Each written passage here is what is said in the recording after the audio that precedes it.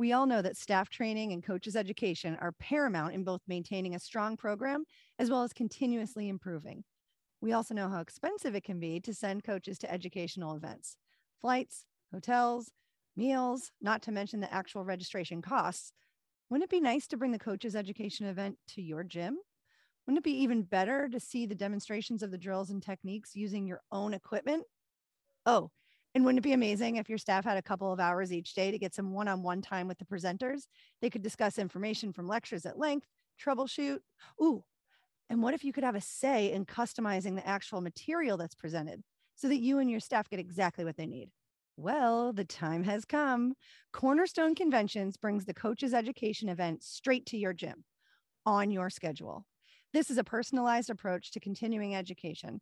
Sessions are led by top gymnastics clinicians and educators in North America and can cover technical, competitive, recreational, preschool, business, management, you name it. Find out how gyms are saving a ton of money and receiving the absolute best in coaches education and staff training. Email cornerstoneconventionsgym@gmail.com.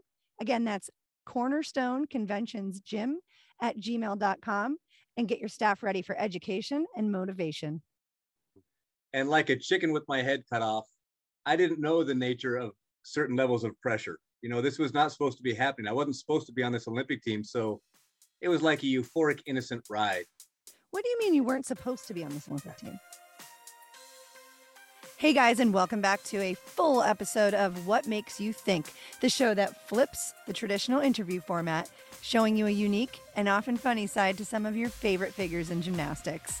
My guest today is a 1988 Olympic all-around finalist. He's a 3-time Goodwill Games medalist and a World Championships team member. But you know what else he is? He's a juggler. He's a cruise ship entertainer. And he's a memorization guru. I know, so many choices who it could be, right? My guest today is Lance Ringnauld. Lance Ringnauld, thank you so much for joining me on the show today. Happy to be here. This is really cool because I've only seen you on TV. So I got to say, it's like the 12-year-old me is like, holy shit, is this really happening? Ta-da! There you are. There you are. So we have not met, correct? Just Correct. to clarify. Okay. So not that I recall. So yeah.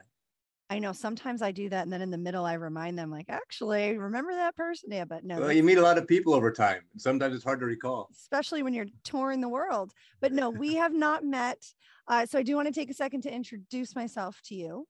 I go by Nicole Langevin professionally, but my married name is Nicole Liner. My husband's name is Derek. My son's name is Bonham. My daughter's name is Rosanna. My dad's name is Roger. My mother's name is Donna.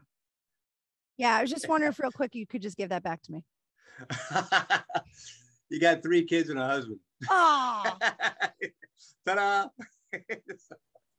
Now, don't you give seminars on like memorizing names or lists or something? That's a skill. I'm heavily passionate about it. But also, you have to encode it a certain way. There's a certain way to put information into your brain that allows you to access it very easily. So if you told me, hey, Lance, don't forget this, or remember this, then I'll put it in the proper way. But in passive conversations, especially when you're going to hit on a lot of subjects, I'm just present for the content. I'm not encoding. So it's a whole different thing. But I love that stuff, life-changing stuff. That is so interesting. And I stumbled upon that actually today. I had already prepped for the interview, and then I found that today, and I was like, oh, we got to use this somehow. So how did that happen? Like, how did you realize that was a thing you could do, or is it something you studied? Something I studied. There's a long answer and a short, and I'll try to be right in the middle. Okay.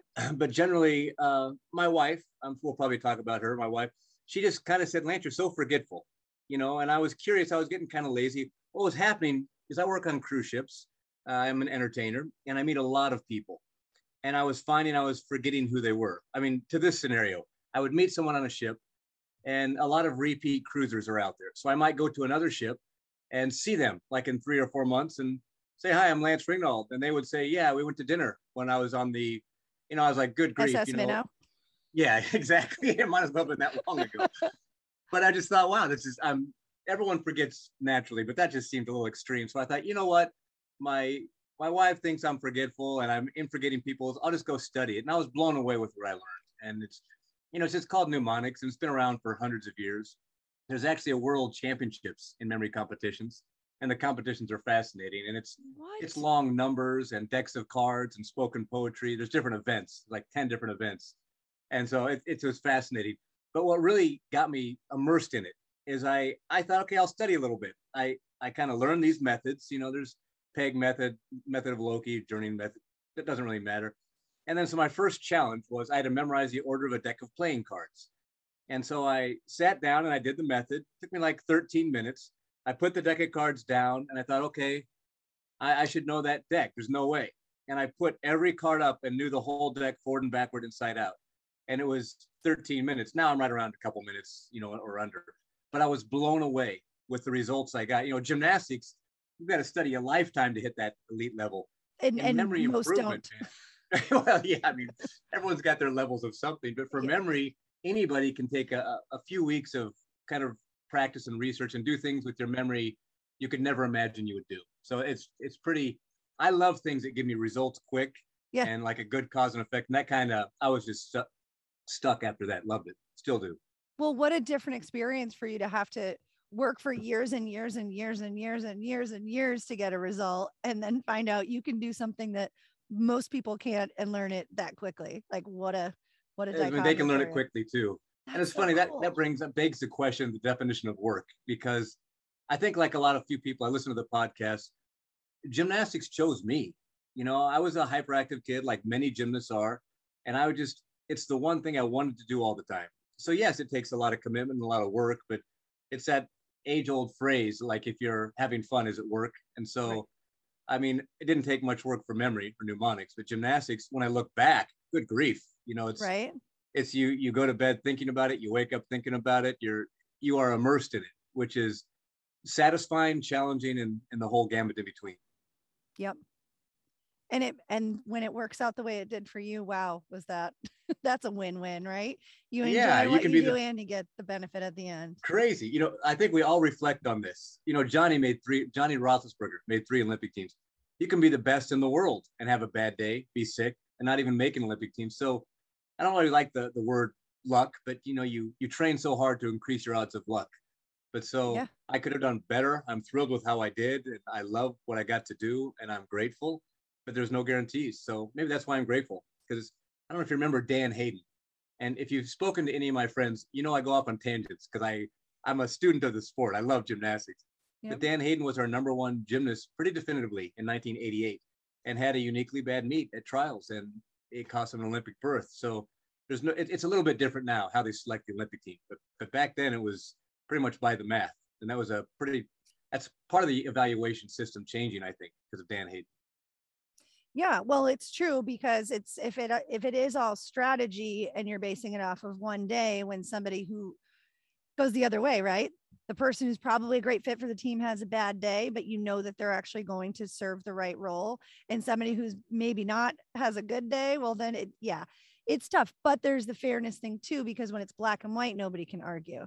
And that's on the women's side, that's a huge thing that's been going on. You know, is it purely strategy, or is it part strategy and part black and white? And it's never going to be perfect because this sport is crazy in such a wonderful way.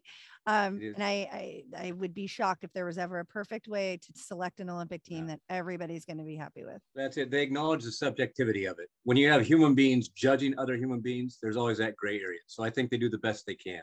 I mean, we could cite some controversial choices, but I understand both perspectives. And because I think they do the best they can, and there's algorithms, software that help guide the math too. But you're right, it's a complex judging system with judging apples and oranges. You know, you got difficulty and style, and it's complicated on that front. And it can be frustrating because that small subjectivity can affect your perspective a lot. So you said you're a student of gymnastics and not were. So are you still a fan? Are you still keeping up with the sport? I keep up with the higher levels and international. The levels are incredible these days. So yes, I mean, I'm just, when I say it, in my prime, when I was competing, I kind of knew everything about everybody. You know, I was just immersed in it. I just loved the sport. It's what I wanted to do all the time. And what people were doing with their free time and in the gym was fascinating to me. Now I'm more distant from it. You know, my life has gone on. I have kids now. But you know, like the Ichimuras, the big guns, and US, have been pretty up on how they're doing and what they're doing. So how do you feel about not just the difficulty, but the change in scoring with the open-ended? You feel like that you would have liked that if it was happening during your time? It's a mixed bag. You know, everyone knows that the 10-0 system. And because of that, I mean, how many guys in school said, hey, I threw the basket 10-0. You know, Yeah. everyone, it was synonymous with perfection. Mm-hmm. So when they took that away, sure missed that dynamic, you know, of a perfect 10. Yeah. But I understand also why they did it. And it was, you know, this just to go over real quick, you got a 10 in the morning and someone did a better routine later, you're stuck. So you had 10 syndrome. And that's not a very effective system for judging the rank of athletes. So they did it to efficiently judge the rank of athletes. Mm-hmm. I wish they could have done that in the 10-0 system, but then you'd have elite gymnasts making like 8.5, 8.7, and you know, because you had to keep them down for the room, and that's not really satisfying either. So no, it's not. That's a tricky one to answer because I'm old school. I'm 10-0 system, but I understand the new system, but I do miss the dynamic of the 10-0 system. Yeah, but the thing is, with actual gymnastics fans, we look at the e-score and we are seeing elite athletes get an 8.2. Right? That's what we're seeing. We're looking at that. And sometimes, I mean, I see this on the women's side all the time. Like, how was there 1.8 deduction in that routine? Whereas if we're on the 10-0 system, they wouldn't have found that many deductions. So they would have. Yeah, it's funky. It's funky. It's a timeless argument. You can do a beautiful set and leave out some requirement, and the crowd's going, what the heck? You know, that was beautiful. And the things you can't see are the things that frustrate you. You know, it's the things you see, you know, it's good or bad. So yeah, look, we're in the sport of gymnastics. We kind of get it and know. But if you're a layman, for one thing, most of the kids now are familiar with the 15-16 system, not the 10-0 system. So I don't think it really affects anything these days. But how many people say, hey, it sunk 16? You know, it doesn't really fit. 15.25. Yeah, exactly. But always leaving room for improvement, I guess. 7-1 score. Yes. What's that? Funny. But then you go, well, is there a sport if there aren't consumers of the sport? And so we're alienating them. I have anything to do with the system, but they're being alienated too. So that, and like what you're saying, people recognize a 10. So that's the struggle, especially with men. Like you got to be doing more things to get people on board, not feeling like they can't follow it. Yeah, absolutely. John Roethlisberger touched on that very well in his talk. And we share a lot of similar perspectives on the productivity and just the positive benefits of gymnastics in general, the most fundamental sport of all physical sports. And because you went over it with him, but I was thinking, yes, that's exactly what I feel about my kids taking the sport of gymnastics and gymnastics in general.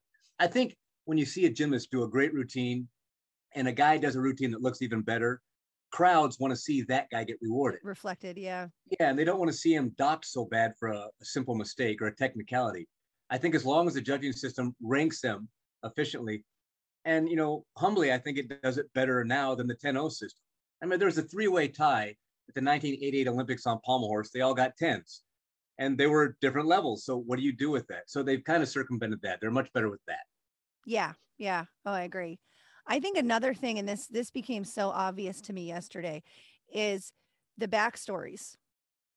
And that's a part of why I do this show. I want to show the entire person behind the performance that you see, the personality behind the persona. And I think just in any sport, that's powerful, because if you give me a good backstory, I'll watch a football game. I don't give a shit about football. I don't even understand it, but I will watch it if you give me a good backstory. And I had Suzanne Yokelin on yesterday, who's University of Georgia head coach for a very long time. And we were talking about the Suzanne and Sarah documentary, which was this, you know, they pitted the two coaches against each other and they're rivals and this and that. And she was saying she didn't like how she was portrayed, but she liked the drama that it brought. People were interested. And then they wanted to show up and they wanted to see it in front of their face. Like, I think that would be huge too. So I'm just going to pitch this out there to anyone from NBC who's listening. I got the backstories. Let's get it going. Let's learn about the guys. Let's get. I told you this when I listened to John Roethlisberger's podcast with you. I learned things about John Roethlisberger I didn't know. He's one of my dear friends. We competed and trained together for years. We could go off on what Johnny said because there's so many things, but just to kind of address that. Look, America's Got Talent, American Idol, they're all backstories. And rather than looking at the one skill, like she sings or he's a football player, when you look at a little bit of the progress of how they got there, the process, it's a different connection of empathy. You want to watch, yeah, you want to watch them Yeah. succeed, or sometimes you want to watch them fail, unfortunately. Fail. But whatever we're You gotta- watching. I guess the backstories create our bias, whether good or bad. you know, Exactly. so. Exactly. So speaking of, learning about people, I was just wondering, do you like my shirt? I love your shirt. I'm a huge, we kind of touched on, I'm a huge fan of Guns N' Roses. And, it's funny, I've never been to a live concert of theirs.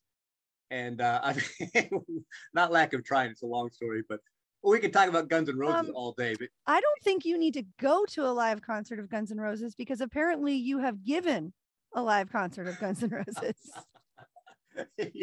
Yeah, I like to mimic Guns N' Roses a lot. I kind of, I'll tell you a funny story about that. Because I sing like Axl Rose. I've heard, yeah. And I was so intrigued with his voice. I actually went into my closet, stuck a pillow so I wouldn't make noise to the neighbors, and started going, ah! Ah! trying to find how to find out how he produced. It was ridiculous in my closet, my apartment. And eventually I kind of got to where I could do it, made that stronger, and it ended up sounding like it's like an inhuman voice, like in his prime when you listen close. Yeah. And you analyze that voice, because there's like Dimash Kudaibergen. I could talk about voices a lot, because I love singing and voices. And Axl's voice in his prime, incredibly unique and powerful. Oh, my husband's a musician, and he actually had a grunge parody band when we lived in LA. This would be so on your page.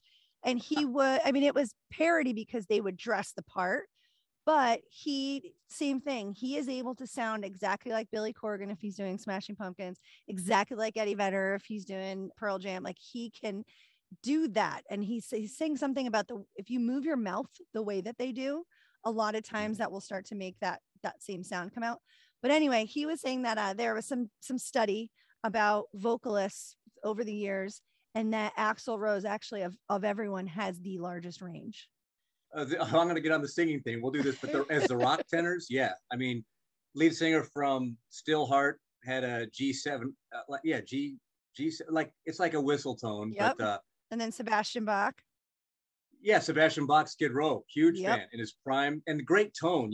It's not just hitting the note; it's the power they have behind it. And it's, if you ever heard good opera, even if that's not your thing, if you've ever been live for that, it goosebumps. That resonance, it just strikes you. But of all vocalists I've ever heard in my life, Dimash Kudaibergen from Kazakhstan, he sings in a 5-octave range. Now he sings in a 5-octave range. His note range is a 7-octave range. He hits, if you're familiar, a D8. That's all. I have no idea what you're talking about. I'm just going to nod though, because other people. Okay, I'll be very brief. Mariah Carey. Yes. He hits almost 2 octaves over Mariah Carey's highest note. Oh, wow. It sounds like a T. It doesn't sound, he does it just for effect. It's not a singing tone. Right. So when interviewed, he says, I sing in a 5-octave range. It's not his range. It's impressive. He has such control in that 5-octave range. He does it easily. Anyway, I'm a huge fan. Axl was right around 3.5 in different tones, but he's like a baritone, almost bass.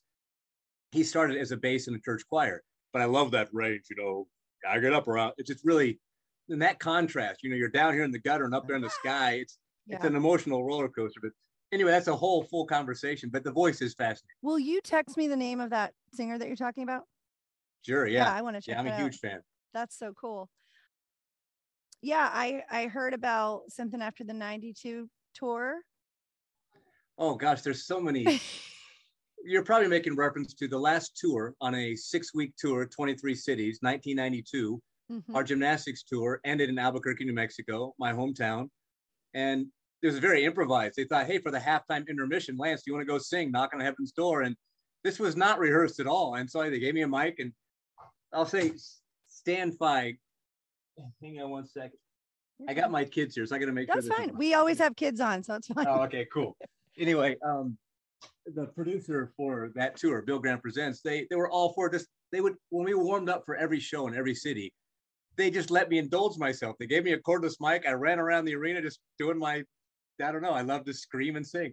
Anyway, so the intermission, they actually let me go out there. They said we got a special thing. I went out and I was singing it.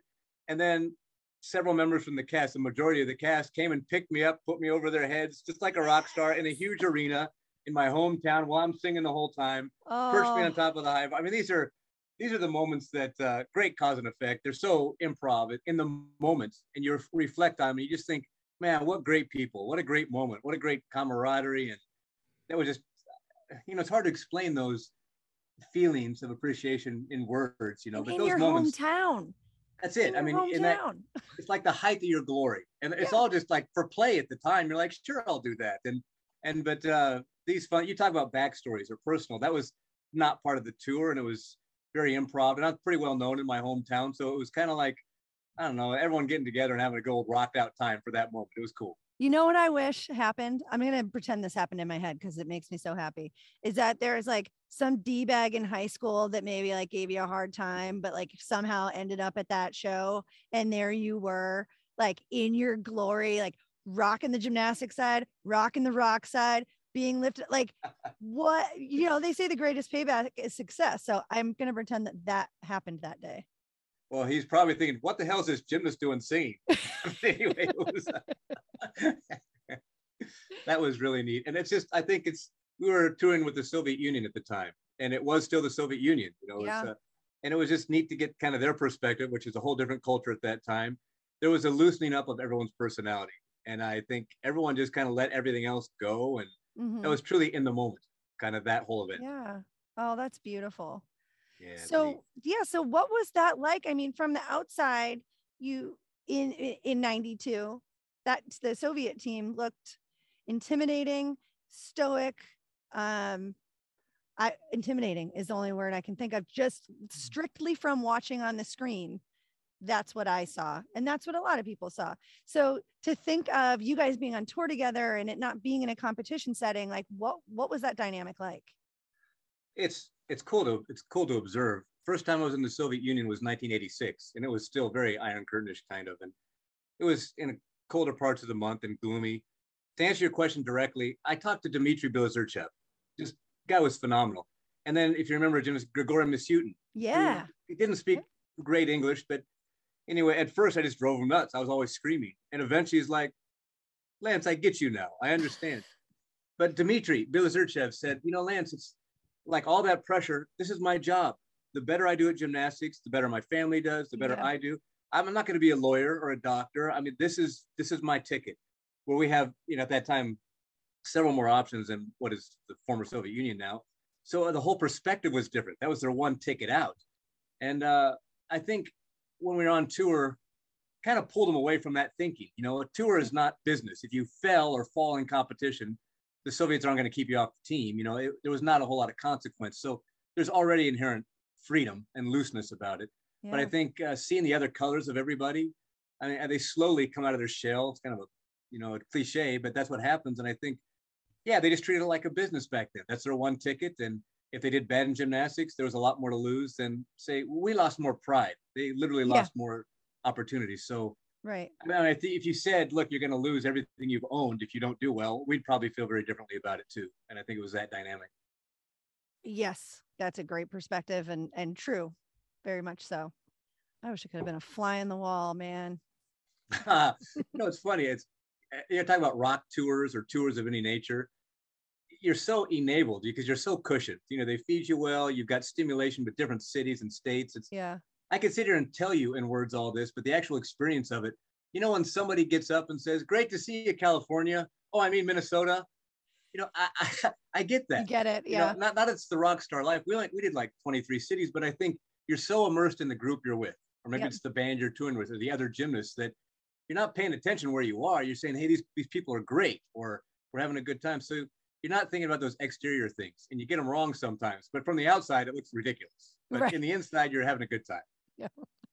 Well, it looks like the after party, the well-deserved after party. That is really good phrasing. Compared to competition, the tour is an after party. Yeah, with a very exclusive guest list. No guarantees on that guest list. I'm grateful. So you were on the national team when you were 18. Is that right? Yeah, the senior national. And that was the youngest national team member in like 20 years or something. Did you know? Yeah, Steve Hugg, formerly 20 years prior. Yeah. Huh. It's just interesting to be, I say this to everybody. You probably heard me in the John interview saying it too.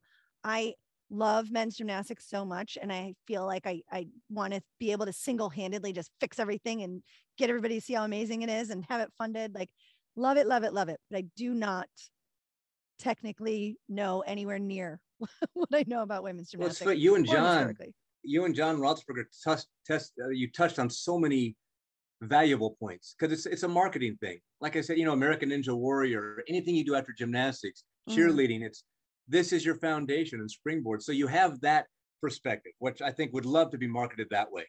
And if you happen to be talented and go to the upper levels or want to make that commitment, because anyone can play basketball, you might be good or bad, but not anyone can walk in and just do gymnastics unless you define it as a cartwheel or a forward roll. So it's a different dynamic. And plus, for men, we have 6 different events. And granted, you don't have to be an all-arounder these days, but think about it from an all-arounder's perspective, it's like doing 6 different sports. Yeah. So it's not like I'm going to be a running back, enhance this skill. You are constantly trying to adjust and monitor how you're growing with certain skills to apply to all 6 different events. So it's a very challenging sport. But you don't have to be great on all 6 events to be great at anything physical after it. So it's almost like if you do well in all of those 6 events and are successful, you could probably like juggle or do aerial silks or hand balancing. There's no, you're touching on and bringing up juggling. I love to juggle. I know. And I've been lucky to work with some of the better jugglers in the world in my entertainment life. Took me, I made an Olympic team young at 18. So really 10 years I started, I was 10 years old. So 8 years of really potent gymnastics, which is relatively young these days. Yeah. I made an Olympic team. I had some frustrations learning to juggle 5 balls. And I'm well beyond that now, but learning to juggle 5 balls was one of the most frustrating things I've ever done. 2 hours a day for 3 hours, anger management. It just drove me nuts. But once you master 5 balls, then the whole advanced world opens up, because you have more balls in the air than you have hands to catch. Anyone can do 3 and 4, but once you master 5, man, it's a whole nother world. But didn't you have that thing where you're like, I am an Olympian. I am a Goodwill Games champion. I should be able to do this. Like, did that make it more frustrating? No, I didn't think about that. It's funny because I think a lot of athletes don't come from that perspective. It doesn't serve you. I might have that title, but I applied myself in gymnastics. And apparently I was a little above average because I made an Olympic team, and there's several great gymnasts that don't. So you can look at it from different ways. But when I started juggling, I thought I should have learned it faster because I'm a gymnast and aware of my body. Exactly. And, I was surprised how long it took me. I was surprised how frustrating it was, because it's like a lot of things, 2 steps forward, 1 step back. You go in there and it's like, man, it's like I haven't even done this before. Then the next day you have a breakthrough. Similar to gymnastics. So there's a lot of parallels, but because I'm an Olympic gymnast, I don't think I expected myself to be a great juggler right away, but I did expect myself to learn faster than I did. I did. So I was a level 10 lifer, which the audience has heard me say that a million times. So not saying that I was anywhere near the level that you were, but I had that mentality all the time. I was like, look what I can do and you can't do, like, I can do anything. And it was basically true in gym class. Like, everything was came a little easier, to the point where I got a little cocky and decided I wanted to start snowboarding, and went out and bought everything. I got That's commitment. That's commitment. I got a season. I looked good, and I got a season pass. Hey, look is important. If you're gonna fall, you better look good doing this. I looked good, and I went down that mountain one time. I was like, this is the stupidest sport. I hate it. And I threw the board, and it never left the garage ever since. I hated it because I couldn't do it, which meant that the sport was stupid, not me. So I understand. I like the perspective. Makes it a lot easier to say I'm done with this. It's not my fault. I'm a gymnast. I have so many parallels to that dynamic, and we all do. It took me a year to learn a stalter. It's a B-value skill. A stalter, I mean, that should be something you learn when you're younger. And yet a Kovacs came like in a week or two, So It's funny when you hit on town. So I've got the title of Olympian. Doesn't mean you learn I'm not Olympic at everything. And incidentally, my parallel is I went snowboarding once, and I'd skied before, and skiing was pretty natural. It was like, it's like long rollerblades, and I could rollerblade pretty comfortably. I sucked snowboarding, and it was in Czech Republic where my wife was from. And she said, I'm falling all over the place. And she says, no, you're doing really good. You gotta be kidding. I should be like, I used to skateboard when I was younger, but I was surprised again how unnaturally it came. Yeah, because snowboarding's stupid. Just kidding. Not for Shaun White. Don't send your hate emails. All right. So are you ready for some videos? Sure. All right, let's do it. So the summer 2022 season of Precision Camps is fully booked. And here are the dates and locations. Roanoke, Virginia, June 13th to the 16th. Essex, Vermont, June 20th to the 23rd. And then get this, we've got 2 back-to-back Massachusetts camps. And for these, there's actually an offer of buy one camp, get one half off. So I encourage you to jump on that. The Massachusetts camps are July 18th to the 21st in Stoughton, Massachusetts, and July 25th to the 28th in North Andover, Massachusetts. Then we have Rhode Island, August 22nd to the 25th. These camps are for all competitive levels and leagues of women's gymnastics, including technical training on all events by world-class clinicians, artistry training developed by Precision Choreography's team of amazing choreographers, judging insight by top judges, mental toughness training, and injury prevention education. There are also opportunities for individual sessions for private lessons in choreography. And these camps have unparalleled coaches education.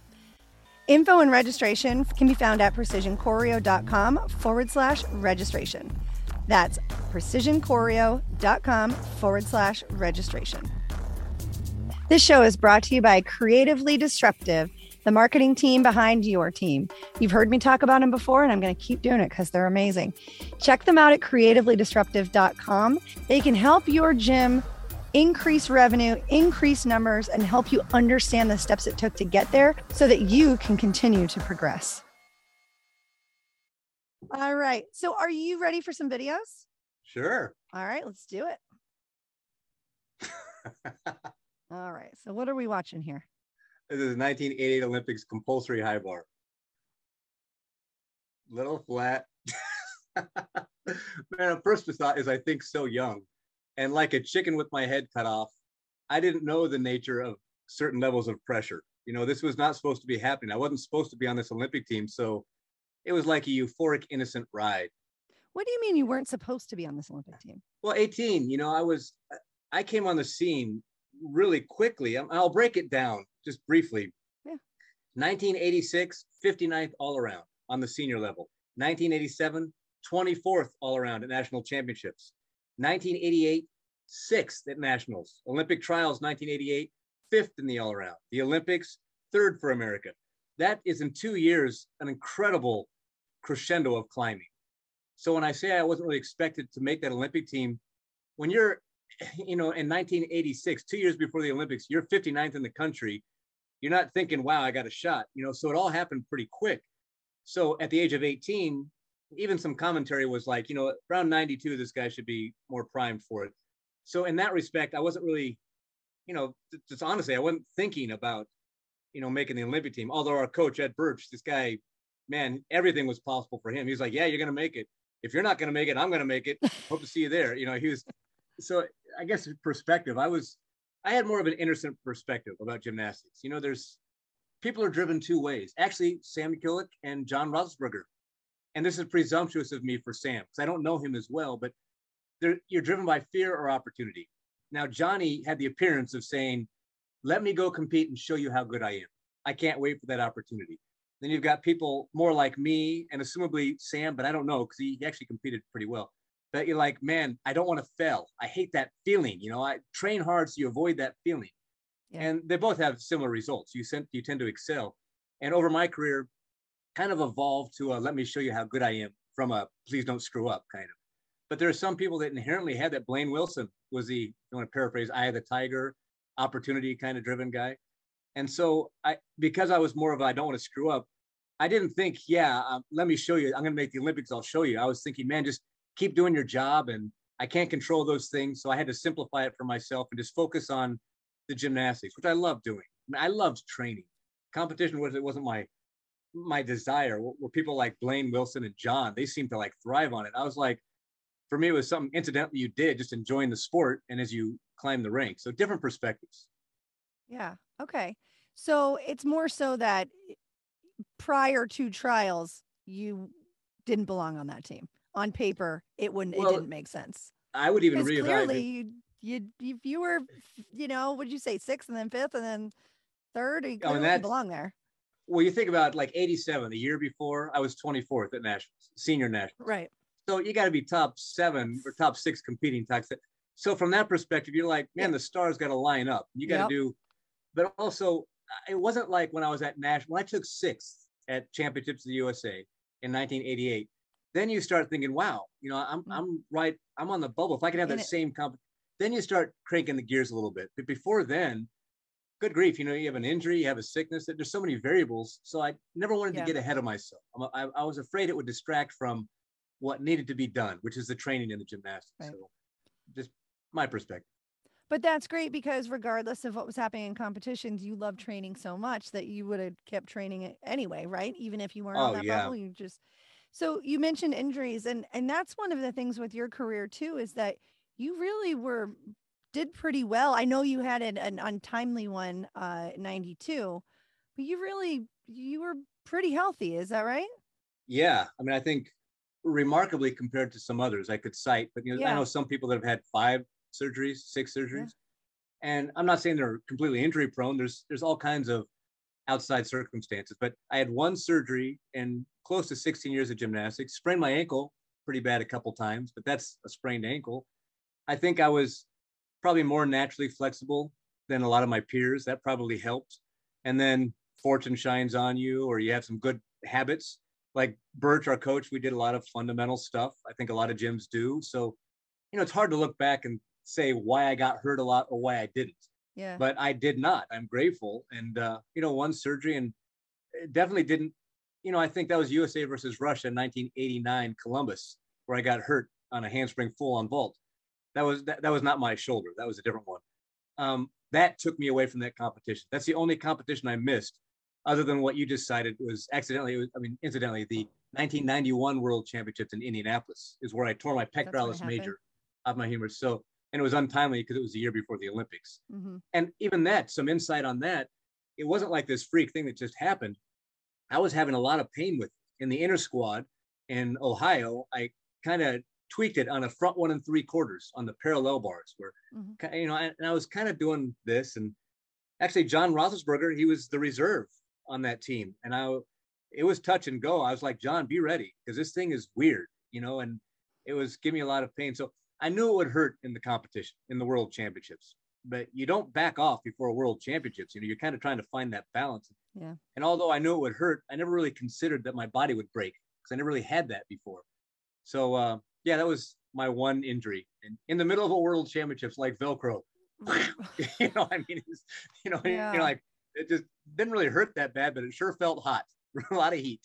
I bet. But you didn't recognize the warning signs because you hadn't experienced that before. Yeah. I mean, they were present.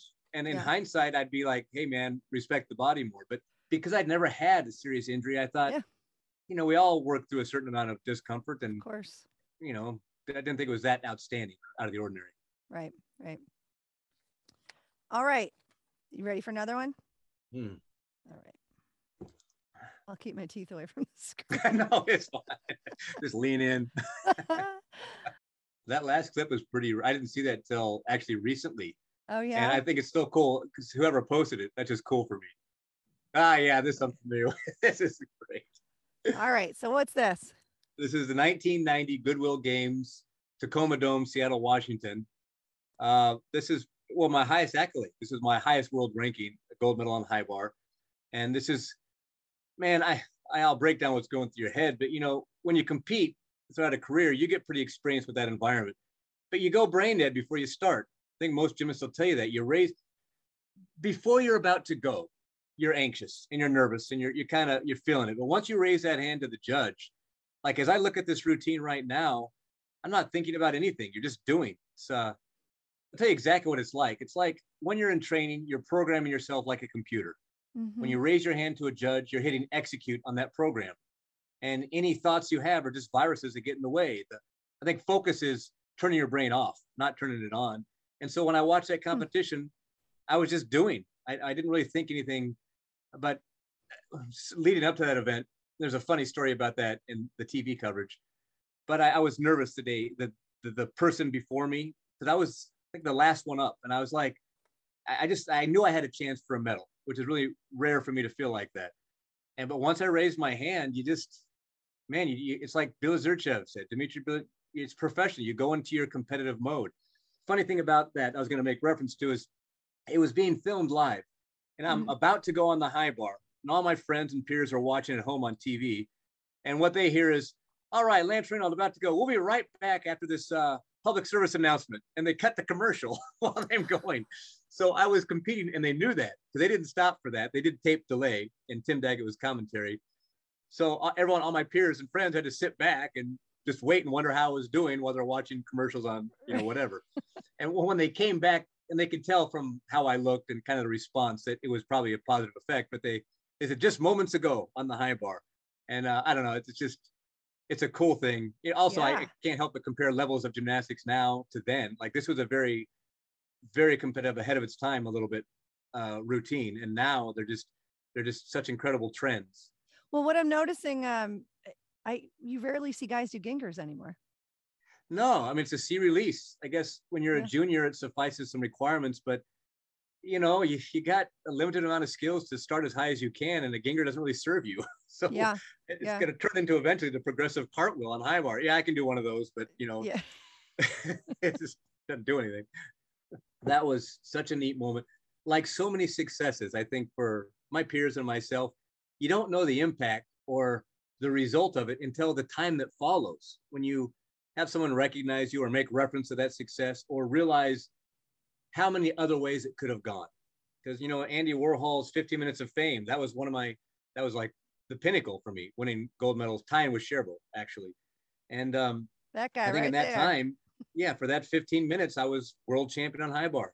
And if I compete a weekend later, maybe I fall, maybe I don't have a good routine, so you take it when you get it, and you train hard to get it. And no one stays perfect forever, but you try to come as close as you can. And those moments you do, like this moment, those are the moments that stay with you, that define what else you want to do after this. And then, man, you reference this all throughout your life. It's just, you become grateful for those moments, because they're guaranteed to no one. They can't be bought, and you're training to increase the odds that would happen. And everyone's doing that. So it's competitive. And you got one shot. That always shocked me, that dynamic. The Olympics, every 4 years, notwithstanding virus, where it's 5 years. You train all these years, raise your hand, and you start your routine, and here it is. Good luck. Hope you do well. 4 years investment. It just seems like a raw deal, but that's part of the dynamic. Wow, here's your one shot. So fascinating to me, in hindsight, especially. Whew. And that's the stress. I don't miss that part. And you've said this twice now. You've said this twice now. You're training to, what did you say? You're training to increase your odds of luck. Yeah. It's it's perspective. You could say that, but it's the more you can make it automatic. Okay, this is going to be a little surreal, but I'll describe it. Like vault. We train so hard that when I'm standing looking at a vault, and from your gymnastics career, you could probably identify with this as well. Before I start running, I can already feel every movement in my body. So it's like a mold. So as I'm running, I'm just fulfilling that mold that's already there. And that is hard to explain to someone that doesn't know that dynamic, but that's when it's a muscle memory, your body, but that's when you and your gymnastics are one. Sounds all wacky, I know, but you're just going through these motions that your body feels it. And it's an amazing thing. I mean, on the contrary, if you've never done it before, as you're doing it, you go, what the hell's going on? I have no idea. Right. And once you master it, you're like, this is exactly how it should be. And my body is making micro adjustments in real time as I do it. That's the process of not being able to do it and mastering it. It's fascinating to me. There's a book that my husband always references called Effortless Mastery. 10,000 hour rule, that kind of thing. I'm not sure, but I know that that's something he's been mentioning a lot that I'm supposed to read, apparently. But in terms of music, it's that idea. And we have so many conversations about the comparisons between music and gymnastics. He's a drummer, I'm a gymnast. And and it's that they call it in the pocket, right? Where you're just, like you said, you're in it. See, I define in the pocket as totally no thought, just do. That's when that program is running. I play piano, so I really appreciate and identify with music. And it's very much like gymnastics. Eventually you're focusing on learning. Once you've learned it, then you just express. Yeah. And I think that's what gymnastics is. It's like an expression of all those minute details that separate you from the rest and make it more aesthetic or beautiful that you'd never consider when you're learning. You're like, da, da, da, da, da, da, da, Right. da. This is, it's interesting. Yeah. You're literally doing the black and white that's on the page. And That's then it. you add your style, and you can't really put Yeah. your style on paper. That's exactly it. I mean, here's the robotic version.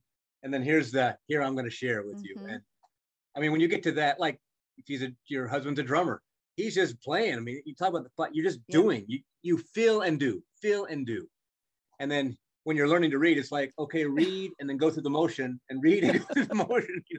And eventually, I mean, that's what you strive for, that when you are one with your expression and, So just can doing. we say that I've mastered driving? Because I can't tell you how many times like 10 minutes goes by. I'm like, how are we still on the road? My kids are in the back seat. Where did I just go? But I drove perfectly. I completely agree. They talk about that a lot in memory, about your attention and how some of the best mnemonics memory guys in the world are very forgetful. So I don't remember everything. They don't remember everything. But if you say, don't forget this, they'll remember. So if I tell you, make sure you remember how you got there, you'll pay attention. But other than that, this is not very challenging or stimulating. So it's easy to It's such a weird phenomenon. All right, here we go. Are you having fun? I love this stuff. Okay, I mean, good. how indulgent is done talk about yourself and the world that you love so much, Right? Gymnastics and your peers. And it's incredible. Oh, I'm so glad. Yeah, this was a challenging time. Yeah. I look pretty relaxed, don't I? Sure. Just kidding. Yeah, sure. Wow, look at this. I don't think I've seen this for a long time. I know the other, like, there's high bar and P bars, but this is pretty cool. I got to check this out. Yeah. So that's a 1992 Olympic Yeah. trials vault. Right. Nice hop along, little bunny rabbit. Come on, stick it. Come on. Well, you're talking about the landing, but I wanted to ask you, are you just running for show? Because I don't know how you do this. That vault was, I mean, it popped, but you look like you're just like trotting through the fields like nothing. It's the Yurchenko, especially you look back at those long horses. Yeah. I mean, the new generation are going, what the hell? Yeah. You guys vaulted on that thing? So I was more concerned with timing and positioning on a Yurchenko that way than, kind of balls to the wall power. But you got it. It was high, and it's just funny. You watch the run and you're like, what is he? Is he just doing a timer? No. Well, that's it. If you watch, I think the best Yurchenko at this time, hands down, was Vitaly Sherbo. And even he told me, he said, Lance, look, I'm talented, but this skill, Yurchenko, that I do better than anybody. That I do uniquely good. And, you got to know Vitaly, he's pretty confident, but what he was telling me is on this, Li Jing was another gymnast doing Yurchenko double full at the time, but it was not like Vitaly's. And it's, anyway, for that, he didn't run super fast if you watch it, but his last 2 or 3 steps were really aggressive to the board. I don't have that aggression. I was more concerned with control, where he wanted the power. So, it's not slow, and no disrespect, but it's kind of like a little Yurchenko full. And, humbly, it's only a full. So I didn't have to really apply super energy. Now I trained double full, and I think I did run harder for that. And I did go everything a little bit harder. But here I was worried about more control. And, I guess it's kind of like you can't swing at a golf ball with all your might and hit it perfect every time. You're trying to measure control and accuracy. And in Yurchenko, I kind of lean towards accuracy more than power. I was never fearful of risk. You don't want to go off to the side and miss a hand, which incidentally, happened to Trent Demas, who, did that. You can go reference it on YouTube, Trent Demas, Yurchenko, whatever. And he came back from that just fine. But, it's a long horse. During Yurchenko at that time was, I think it was banned for a long time before that. And then, anyway, I'm thinking of some other balls, handspring triple front. I don't know, it was, Olaf did it from Ukraine. He did it in competition. I don't know if you're familiar. Not a handspring double front, a handspring triple front? No, handspring triple front. 3.5 flips, basically. 3.5. He did it. And he hit his feet first. It's pretty close. And everyone was like amazed, and instantly it was banned. Too dangerous, So, but he did it. I mean, that's pretty impressive, man. Good for you. Nobody else gets to try. That's Holy right. Cow. It's named after you. No one's allowed to do it. I gotta see that. That's unbelievable. Simone, I was just so impressed with her technique and the explosion, vertical explosion. I've seen some good Yurchenkos, and there are some great ones, but hers is just slightly, hers is the highest one to me. And you think about that efficiency. The tongue makes the new vaulting horse makes it Thank much you more for clarifying efficient, that your tongue does not affect your vaulting abilities. Exactly, the tongue. Yep. The new vaulting horse, that would, I don't want to leave people going, tongue bill, that's it.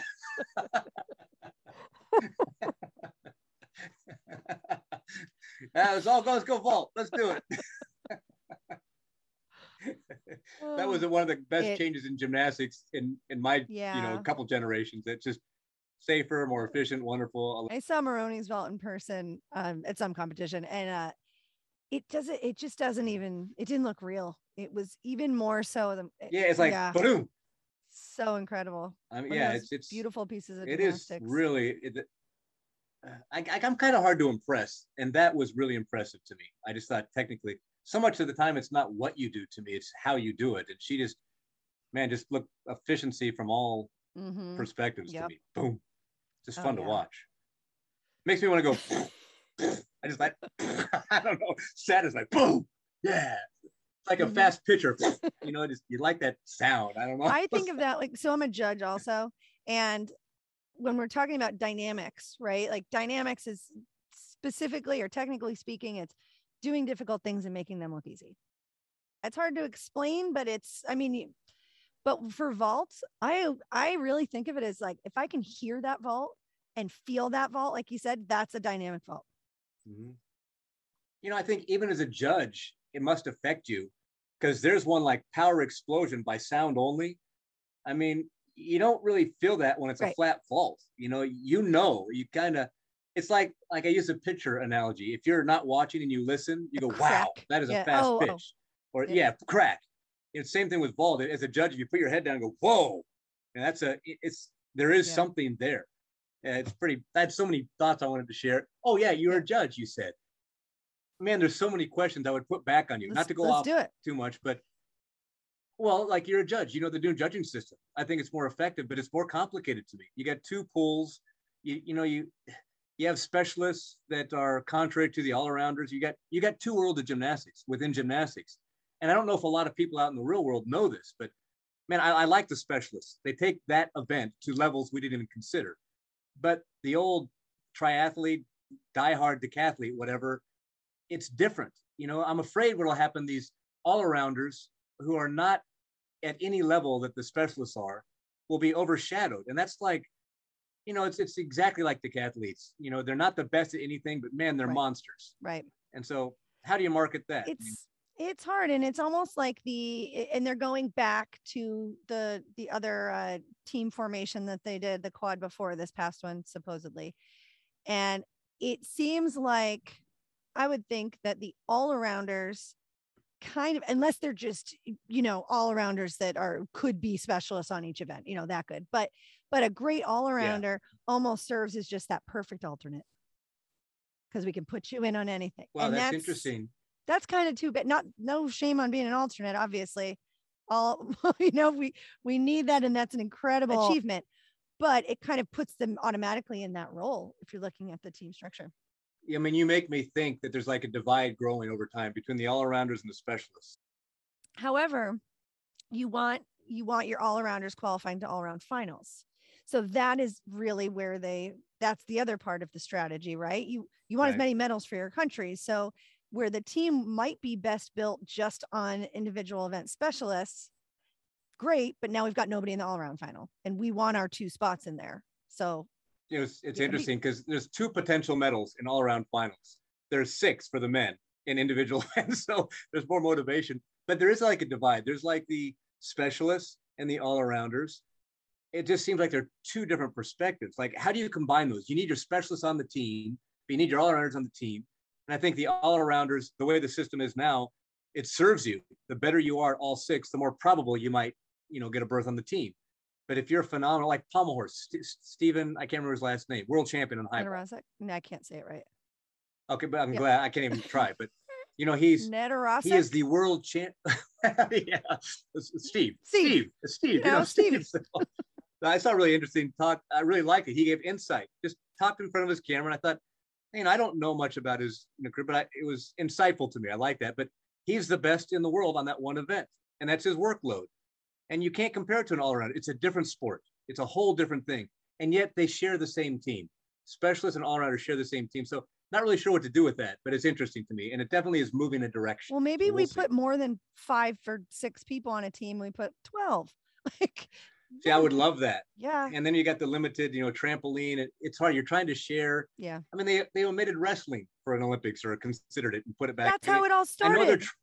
I know it's a strange thing. And eventually, when they put what did John say in his talk with you? Cornhole? He says cornhole, exactly. When they he goes, I'm done with the Olympics. That is not a sport.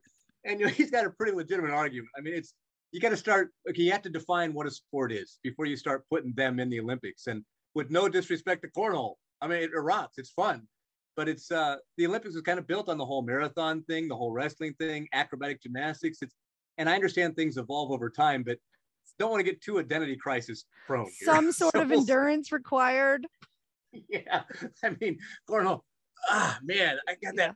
Really, I got to take a day off, man. My shoulder, that cornhole thing, they're heavy. Yeah, but then it's like, you want a beer? Yep. Boom, that arm goes up quick, doesn't it? Exactly.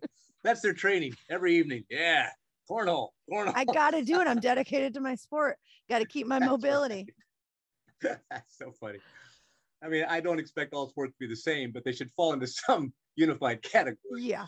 So, same thing with X Games. That is a physical thing. I think that's a whole other conversation of what actually establishes or justifies a sport. Right. But anyway, another time. Hey, we got the mini-sode series, so we'll I'm around. Oh, you're coming back. I'll tell you that right now. All right, here we go. Yeah. Dude, what the hell? 1989 Minnesota National Championships, backpike off pommel horse. That is awesome. Yeah. You know what? That move is no longer accepted. It's a move of no value, banned. But that was a D. And watch my hand. It stays on the horse the whole time, flips around and touches it. So cool. That's how you keep that skill square. Because I've seen other back. I got a flash the Scooby too. But that was not a hard trick. I enjoyed doing it. It was a D level. And for my handstand, which is like everyone else's, it kind of set you apart. And now it's a little bit of a novelty, but I love that trick. So there you go. So I texted Blaine Wilson and said, I got Lance coming on. What can you tell me? Sorry. No, he said, great guy, does the best Axl Rose dismented pommels with a back. Well, he wrote back tuck. Wow. Enough said. Wow for the what? No, that was his to himself. He said he dismounted pommels with a back tuck. Wow. Oh, that's awesome. And he does a mean Axl Rose. He put a lot in that one little response. Great Axl Rose. Great Axl Rose sunset. flips off pommel. Enough said. I got the full I never picture. considered it's funny, at that time, I never considered what my peers thought of it. Oh, I just know that I'll read you another pommel one. horse. I'm going to learn today. Wendy Bruce. Hey, I've got Lance Ringnold at 2 today. Any insight? Ask him to sing. Wear your Guns N' Roses shirt. Wow, you heeded their advice. That's awesome. Yep. She said all these accolades, and what defines you is a tone of Axl Rose, which is awesome. And your pommel dismount. He loves Guns N' Roses and can sing it almost identically. One of the last stops of our tour in 92, they allowed him to sing it in the arena. It was one of the most amazing moments to see him be able to perform for such a big crowd. Wow, it's neat to hear someone else's perspective. In the moment, you're caught up in your own moment, but it's neat to see how others felt about it as part of it. Like a backflip can go either way. What the hell is that? How hokey. Or, wow, D move, good score, pretty well done. Yep. It's interesting. So these are interesting. This is cool. I can't wait. So listeners, check the show notes for the link to our YouTube channel, which is youtube.com/What Makes You Think podcast. And you will see Lance's backpike off pommels. Pommels, guys. We're not saying parallel bars. Off pommels. Pommels. Craziness. Pommel horse. All right. Another trick I'll reference real quick. Yeah. I did this at the 2000 Reese's Cup, which is an entertainment-based competition. Funny enough, that's Is it the okay? Yeah, okay. I thought maybe I didn't know if we were done, but I'll just be quiet. No. I love that. Oh, please don't keep quiet. That's so funny because that's the video I have queued up right now. I thought it was gonna see. Yeah, this is actually 2001. So I believe I did it here as well. You're so serious. Hey, Scooby's serious business. A real man could have tumbled with that hat on. He's in a full Scooby-Doo outfit, Scooby head on top of the head, and like it was warm character. There's some insight to this. This is the Reese's Cup 2001, entertainment based. And I talked to Tim Daggett before, and I said, look, I want to do a Thomas for a mount. And he goes, dude, you don't need to do that here. This is like, entertainment. Took my tail off. It always got in the way. Oh, good acting. There you go. Was this competition made for you? Because I kind of feel like they're like, oh, how can we showcase Lance best? Let's do. I have not seen this for years. This is so fun. I mean, I'm just so grateful that I got to do that. And I'll thank Bob Collins. Doggone it. I am Scooby. Look at that dude go. It's amazing. It's amazing. And Scooby found his tail. The wet dog shake. The wet dog. Oh my gosh. Okay. Tell me that. I know it's like, yeah, you did a whatever Arabian 1.5 scare everybody roll out and harder stuff. But this is it's a straddled Arabian dive roll. But you do it incidentally. It's beautiful. Well, thank you. Yeah, it was like flared out. I mean, when you straddle it, it's really good for show. The 1988 Olympic floor compulsory mounted with front step out, round up, flip up, Arabian dive roll. I love that trick. And to straddle it was no different. Sorry to interrupt you. I'm very excited about this skill. Oh, I go off on tangents. Interrupt me anytime. Go ahead. But well, it's not so good for podcasting. I gotta watch that. But when you straddle, you're at that quarter point and you're like looking over your shoulder, like you stall for this moment before it changes. And well, insight into the skill. I just think about kicking forward with that foot. If you try to cook to the side, you twist too much. So just do a round off rebound, kick one leg hard, which initiates the twist. So anytime you look over your shoulder, the twist will happen, and it looks better delayed a little bit. It's so cool. It's a really easy trick, but it's kind of cool, kind of pretty. Yeah, it's beautiful. Oh my gosh. So was there something different you wanted to talk about with? Sorry, this is so funny. I've forgotten so much about extension roll stuff. With no arms. Yeah, it's I was performing already on ships now, and I really like the environment performance. And great thing about gymnastics at this time is you're trying to think anything that goes with dog. Right. Who let the dogs out? You can't hear it, but that's the music at the time. Yeah. Oh my gosh, I am so happy that I was able to do all this and have the platform to do this. Because look, you can tell how self-indulgent it is. This is just, there's no consequence. You're just going to have a good time. You're going to share what you've trained so hard and long to do, and you're going to do it however you want.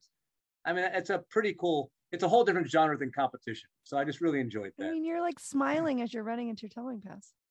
This is playtime. This is child's play. And the dog peeing leg lift. And the dog. Look at that little boy. Look at that boy. Good boy. That's awesome. That's awesome.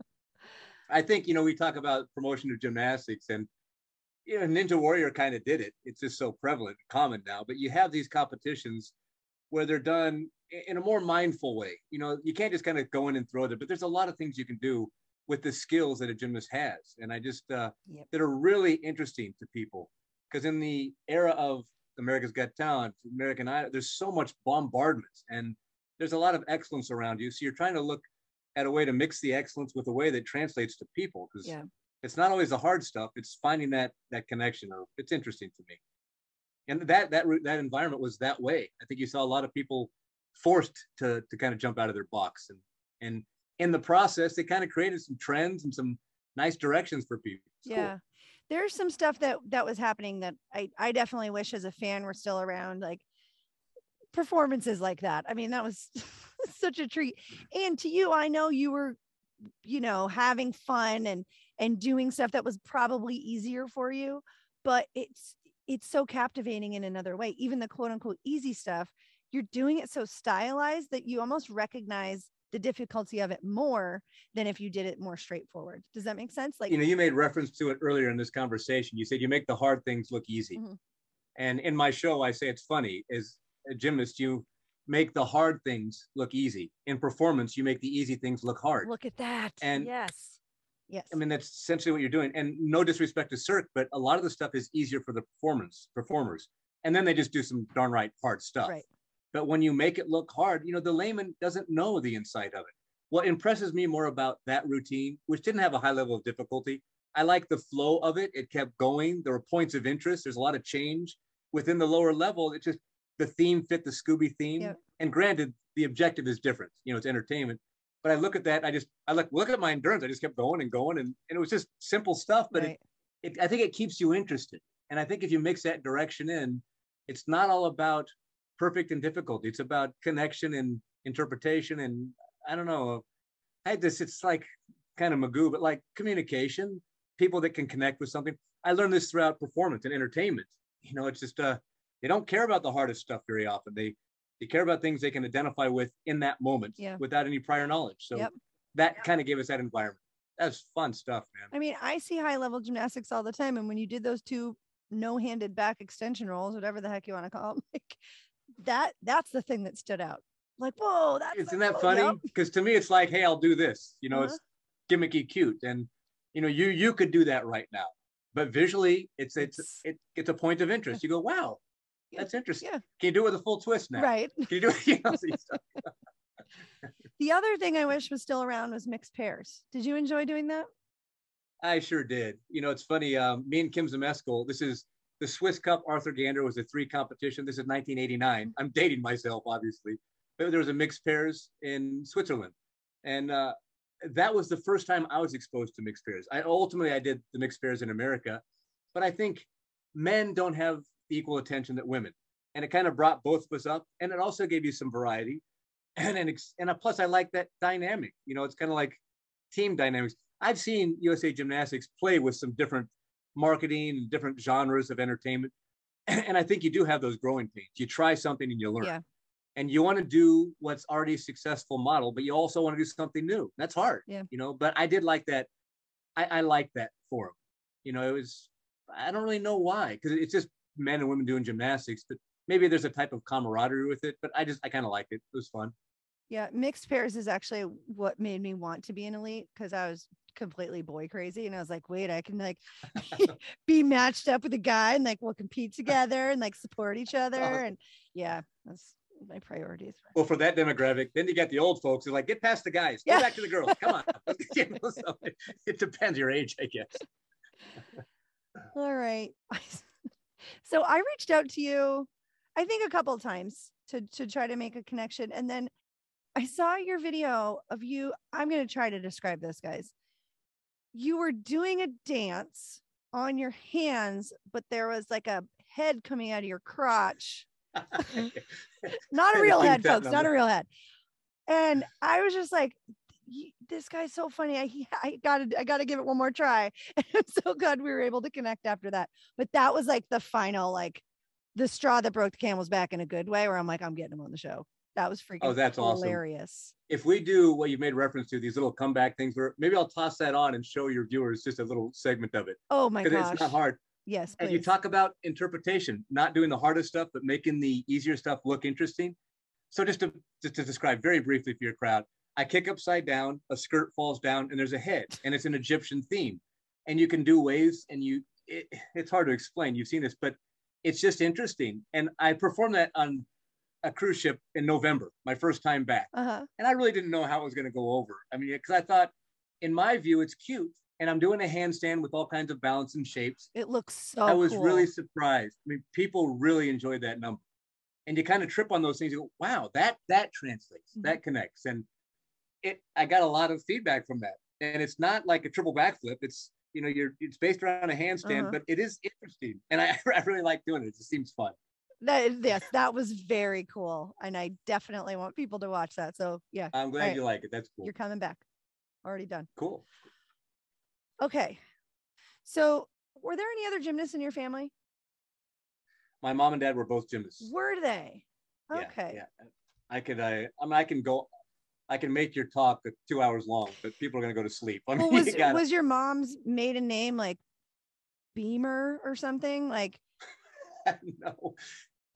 you see where I'm going, right? I mean, your last name kind of is this self-fulfilling prophecy thing of like Well, ring. ring You null. kind And of I'm got. thinking about the John Roethlisberger reference to all his Olympic family. It's pretty amazing. And he was right on that. The Ben Roethlisberger reference, he was very sharp. I was like, oh yeah, good for you. He was on it before it got to him. And it's I mean, I could talk about the ring null thing. They made reference Lord of the Rings, Yes, that which was incidentally was not my strongest event historically, but hey, it sounds good, right? Yep. Marketing. But no, I was a hyperactive kid, 9 years old, breaking furniture like a lot of kids out there do, jumping around. And my son is very much like that, David, who's 4 years old. But my dad and mom met in gymnastics in college, not the level I was, but I had that exposure. Mhm. And my dad taught me my first back handspring in the living room. So before I started gymnastics at the age of 10, I could do a back handspring. And they never pushed it on me. My parents, great about it. This is yours. We're proud of you. We support you. But like I said, gymnastics chose me. So I was always, Daddy, help me with this, teach me. And I'd watch old videos on those projector things. And, oh man, it's an obsession, and the pro and con of obsession is you tend to excel at it, but you do neglect a lot of other things. It's an inherent imbalance. Yeah. But boy, I mean, I just couldn't wait to watch the next gymnastics, whatever. So and my parents exposed that to me. They're both gymnasts. Dad was a good tumbler. So you, in your bio, one of your many bios, says that you moved to train. Is that true? Yeah, it's how you're responding. It is kind of a grayish area because you're from New Mexico, right? Yeah, New Mexico, which is a very strong men's program, Gold Cup gymnastics. Yep. At that time, very strong. Cheney Humphrey, Trent Demas, Mihai Baju, John Roethlisberger would come down every summer and train with them because he trained with them. Anyway, I was 15 essentially, and the gym I was at in Waco, Texas, this long history, it was going to close, and they had to opt. They were looking for options. So I was pretty good gymnast. You're 14. You're not really thinking Olympics. I mean, we didn't think that way. You're thinking for what's the best situation. Okay. So didn't really want to live away from home, although I did for a while, but only 2 hours away. Actually, I stayed in Waco when my parents moved. A long story, I'm going to speed it up a little bit. My dad was going for a district manager position at Target stores, and they didn't give it to him. So he's like, I think I'm done. So then Payless Shoe Source, very good at what he did. Yeah. They came along and said, we'll start you there. Come work for us. And where do you want to go? So we're like, great. Where do you want to go? And they liked Albuquerque because they'd driven to, Vegas for vacation. They liked it. So you look for men's programs, and Dad had some options. Wow. Okay. So it was pretty mutual. I mean, we both, but my mom and dad were really supportive of my gymnastics. What a great scenario though. So, because that's what I was wondering, is this one of those stories of you leaving home to go do this, or how did that work out? But that's great. I mean, what an ideal situation. I mean, my dad got a promotion to Hearst, Texas. So they moved from Waco to Hearst, which is 2 hours away. And I lived with my coach. His name was Lance King. Trained with a very good gymnast named Jared Hanks. I could go off on his career, great things. World champion 1991, world championship team member 1991. But anyway, it was an interesting time. But I lived away for probably about a year. But it was just, that program was probably just going to go away. And so we knew that. So we're kind of looking. So interesting thing. It's a long time ago. Yeah. All right. It's funny, the longer we talk, the faster I talk. So I got to try to I get excited. No, we are going to wrap it up. I'm just trying to find out from you, like what do you want for the world? I know this sounds crazy. Okay, well, I think we're probably all, as we get older, you kind of reevaluate perspectives and cause and effect and stuff. It's going to sound all magoo. I wish people were nicer to each other. I wish people would take a moment to try to feel what another person is feeling. That's in gymnastics too. What does it feel like? The cause and effect of what we did as gymnasts and Olympians. John Roethlisberger, name them all. I love this story about cause and effect, because one day I'll die, I'll be on my deathbed, and you'll look back and you'll think, what was your contribution? What was your value? Not going into your belief system, just you'll reflect on what was your cause and effect. Was it a good life? And if you come from that perspective, it changes how you would view it now. So Brett McClure, I think I'm going to get his Olympics wrong, but 2004 maybe. I should know that. But Brett McClure saw me win high bar at Goodwill Games in 1990. So I went to a national championships. I'm going to bounce around a little bit, but it's brief. I was in the lobby getting some tickets at will call for nationals. And I had this gentleman come up and tap me on the shoulder. He goes, Lance Reno. They go, yeah. And he goes, my son started gymnastics because he saw you win a gold medal at the Goodwill Games. Go, really? Who's your son? Brett McClure. Went on to become an Olympic medalist. Yeah. And you think about the cause and effect of that. I mean, that, I don't think we're looking so much for happiness. That's wonderful, but it's transitory. I think you're looking for meaning or purpose. And you have those effects on people. I mean, he went off and the people he affected. And, this, that you say, what would I see with the world, because it's tumultuous at sometimes. You can go into all that genre, but just treat people like you want to be treated. Try to appreciate what someone is trying to do. Don't default on that it's nefarious or not good. I mean, we're just humans stumbling around, doing the best we can. And over time, you hope you learn. And gymnastics is a perfect example. How many times do you fall trying to perfect these things, And I don't want to be judged on my falls. That is just human. So we're all on the same team. We all got different abilities. I think it's kind of a cool process to find what they are. And hopefully you get satisfaction sharing those abilities if you can, which that's why I keep saying I'm grateful, because USA Gymnastics allowed that for me. I got to, if there was no system or organization, I'd just be flipping in the backyard because I love it. So I like that my gymnastics was my vehicle. And I learned all my life lessons, still learning. I met all my closest peers, got to travel the world around it, all the things that surrounded that vehicle of gymnastics. Yet, yes, it's just a sport, and it's, if it wasn't gymnastics, it would be something else. Maybe not to that level, but that's why I'm so grateful. Because, okay, I'll tell you this, and I didn't know if it would come up or not, but I lost my wife 4 years ago. She died in childbirth. I'm so and, sorry.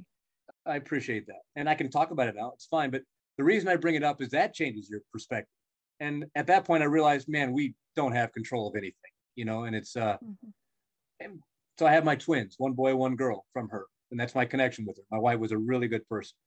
And anyway, so when you concede that you can only control certain things, then you default on, you do the best you can. And if you can help, and hopefully it'll be returned to. And that's the best we can do. Gymnastics gave me that vehicle for cause and effect of people and my peers. And that's why even with the roller coaster of life for everybody, you're up and down. I'm very grateful, even with hardships. Also, I think, I told you I go on tangents, but as you get older, you experience more loss. You shift. When I lost my wife, everything was shifted. Like my perspectives, my values, but I'm still very grateful for her, my kids, my peers. I said this in the New Year's comment to everyone, I don't think people understand or realize how appreciative I am for them, because without all my peers, John Rosenberger just texted me and said, man, some of the best times in my life were with you and that group. And whether it's gymnastics or skateboarding on the playground or third grade science class, those things have a lot of potency. And I think we take them for granted. We're overlooked. So when you ask that question, what do you want for the world? I mean, how broad can you get? That's pretty, so I try to narrow down my little perspective, but I'm very grateful, and I will leave here one day. And I just want to have good cause and effects, and anything past that's kind of over my head. So I just try to the best I can. And I'm grateful for the peers and experiences I've had. How are you and your family doing now? Well, my kids are great. I mean, it's, oh, guys, another conversation. I was very scared to have kids. And I can talk about this and just my experience. I was with my wife for 13 years, but we decided to have kids later. She was a cancer survivor. So we couldn't get pregnant conventionally. So we said, okay, that didn't work. We'll go to in vitro. And she was from the Czech Republic. And so we tried in vitro, and the chemotherapy and radiation, it did some damage, and just plus she was 41. She was a cancer survivor. She wanted kids. And so we said, okay, how about donor egg? She said that. And I was a little bit, I want them to be more you. I mean, she wanted kids. And you don't have kids for somebody. You have them because you're ready and you want to raise your kids. And it took me a couple of years to get there.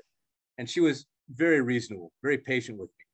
But so we did in vitro, and it took, you do a backup egg, which is around 5%. Both eggs took. David and Gabriella, she got to hold them, got to kiss them. And it's, and I'm grateful. And I think that whole scenario, when it played out, I was scared to have kids, but I wasn't really in my normal state of mind. I was dealing with that grieving process. And So I was like a robot. I took care of my kids, and then that relationship formed. I don't know if it's like this for everybody, Yeah. but as my kids grew, you grow more and more attached to them, and they're little human beings. And that's another reevaluation, but it's, yeah, I can't talk about it too long, but people have their things, but I'm grateful. I'm grateful. I'm appreciative of you sharing that. And, like we said at the beginning, you and I don't know each other, and you were very open when that happened. And I hope that you felt the flood of even people that didn't know you wanting to just surround you. Remarkable, noticeable and remarkable.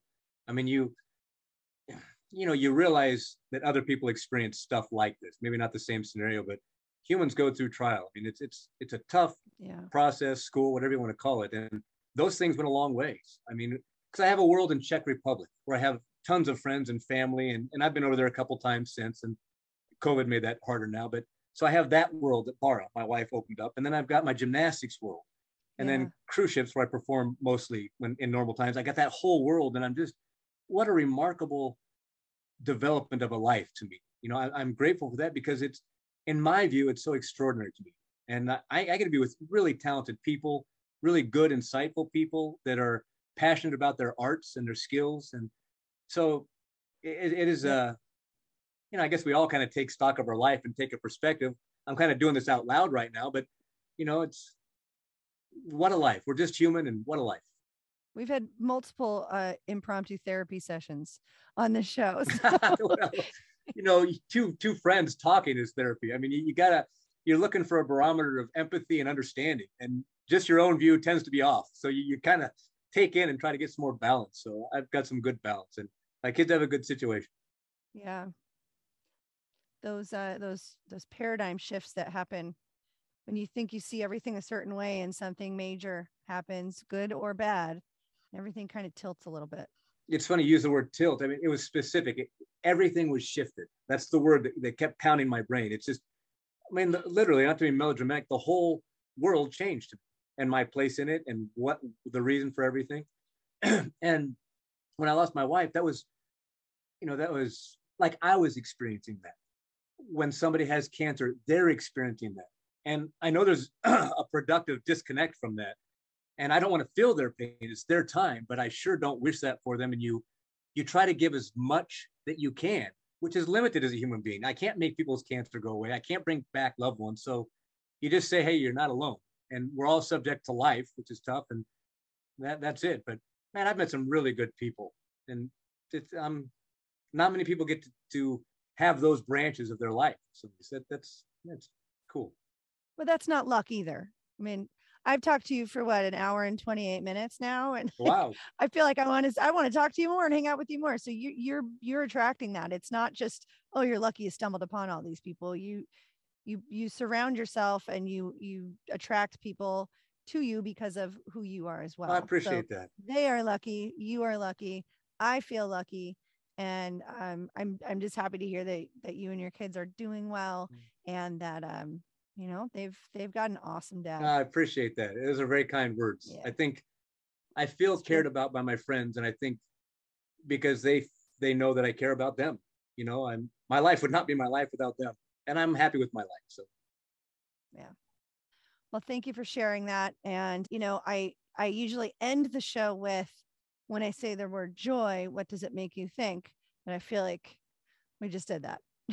Yeah, we did a long synopsis. We did a long one. The first thing that came to mind was kids, and my kids drive me nuts, but I love them with all that I am. And it's so joy. That's another conversation. But you're right. We touched on those things that kind of broaden out and to spread all that joy around in its different perspectives in different ways. Everyone's got their interpretations of it. That was great. I really enjoyed this. Oh, I'm so glad. Anything you want to say or sing for us before we go? I'm not going to sing. If I would have known, I would have vocalized. Okay. Yes, there it is. You have to warm up a certain way. Your husband would know this, because I warm up to sing a normal way, and then you warm up to sing like Axl, and they're different ways. So. That was awesome, because for a split second I thought you said, and then you warm up to sound like an Axl. And then I'm like, oh, he said act like Axl. I told you, I talk faster and faster the longer we talk. You're going to need an interpreter by the time I'm done speaking. Oh my gosh, that was amazing. All right. Well, is there anything you want to share about what you're doing and how people can connect with you or see what you're doing? No, I mean, I'm on Facebook, but I'm not a fan of social network. I mean, no, I don't want anybody to see you later. No, like, I mean, I've got a website, www.lanceringall.com. But okay, perfect. Since COVID started, I don't really spend a whole lot of time there, but it's how I stay in touch with a lot of, I do memory seminars. Most of it's about memory improvement and brain health and things like that. But of course, gymnasts get in touch with me. A lot of parents of gymnasts. But lanceringall.com, www.lanceringall, that's my website. And then I'm on Facebook. I'm easy to find. And clearly, I found it. Well, there you go. I mean, I think it's cool. You know what's neat about YouTube? Just very briefly, you go look in YouTube, and I've seen things I haven't seen for ages. And I think it's so cool that somebody posted that. Like, man, thanks a lot, dude. I mean, that's just neat. It's cool to me. I have YouTube to thank for this show's content. So yeah, thank you, YouTube.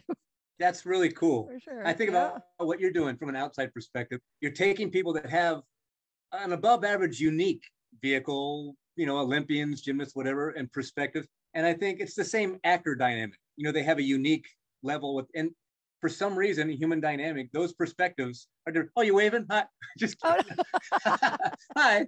Come here. No, I think it's neat. You get, that's awesome. How you doing, buddy? That's Mr. Lance. You want to say hi? Hi. Oh, hi. In the microphone. Hi. Hi. How are you? You got some big eyes, buddy. There you go. You got some. Go ahead. Thank you. You're welcome. How old are you, buddy? 6.5. 6.5. I asked that to get a barometer of how my kids may be when they're 6.5. They're 4.25 now. So. His sister's 4.5. Oh, cool. Yep. This is Mr. Lance. I'll show you his videos after. You're gonna go like this. What? So cool. Hey, if you like juggling too, buddy, I think I posted on YouTube some how to juggle. I do a documentary because I did something with the Champions Project and like a lot of Zoom stuff. Yeah. So I was doing like juggling lessons. And oh, are you talking about with Cindy Bickman? Yeah. So we did that. Precision participated in that, and we had one of our choreographers on around Halloween, did the Thriller dance with everyone. Oh, I don't speak with Cindy as often, but it's Paula Lord that got me involved with that. So, but they work together apparently. I don't really know the dynamic, but so I was doing a lot of things with the Champions Project and special needs, and that was fun. Mostly juggling, stretching, gymnastics, but COVID shifted. Oh, of course. I did an episode a while back with Lonnie DeMello. She is world champion rhythmic gymnast. She's Down syndrome. She is so good. She's so good. And her interview was so fun. She was hilarious. Cindy was on with us. So definitely go back and listen to that one. I'm sure you'll enjoy it. Tell me her name again. Lonnie DeMello. DeMello. Okay, that's cool. Lonnie. Yep. Cool. All right. I think Buddy O here wanted to say one more thing too. So hold on. What you saying, buddy? Happy New Year. Well, Happy New Year to you too, buddy. You're going to be like a whole year older at the end of this year. I'm going to be 7. Wow. All right, Lance. Well, have a wonderful time. Thank you again. Thanks for joining me, and hug those kiddos. Will do. Pleasure, Nicole. All right. Bye. I think it's cool you wore the Guns N' Roses shirt. That's pretty classy. Wow. That was fun, wasn't it? Thank you so much, Lance. That was a great interview, and I can't wait for you to come back. Guys, please remember to follow the show on Twitter at YouThinkPod. And remember, you can always reach out to me directly on Facebook and Instagram at Nicole Langevin Consultant. And if you haven't already subscribed to the YouTube channel, please go check that out. It's youtube.com/What Makes You Think podcast. We've got snippets and outtakes from the show, and you can actually see what's going on. You can also find me on Cameo. Sounds weird every time I say that, but it's true. And lastly, if you'd like to check out our Patreon, you can see the link in the show notes. We've got some really cool stuff to give back to you as a thank you for supporting the show. Until next week, keep thinking outside the box. Bye.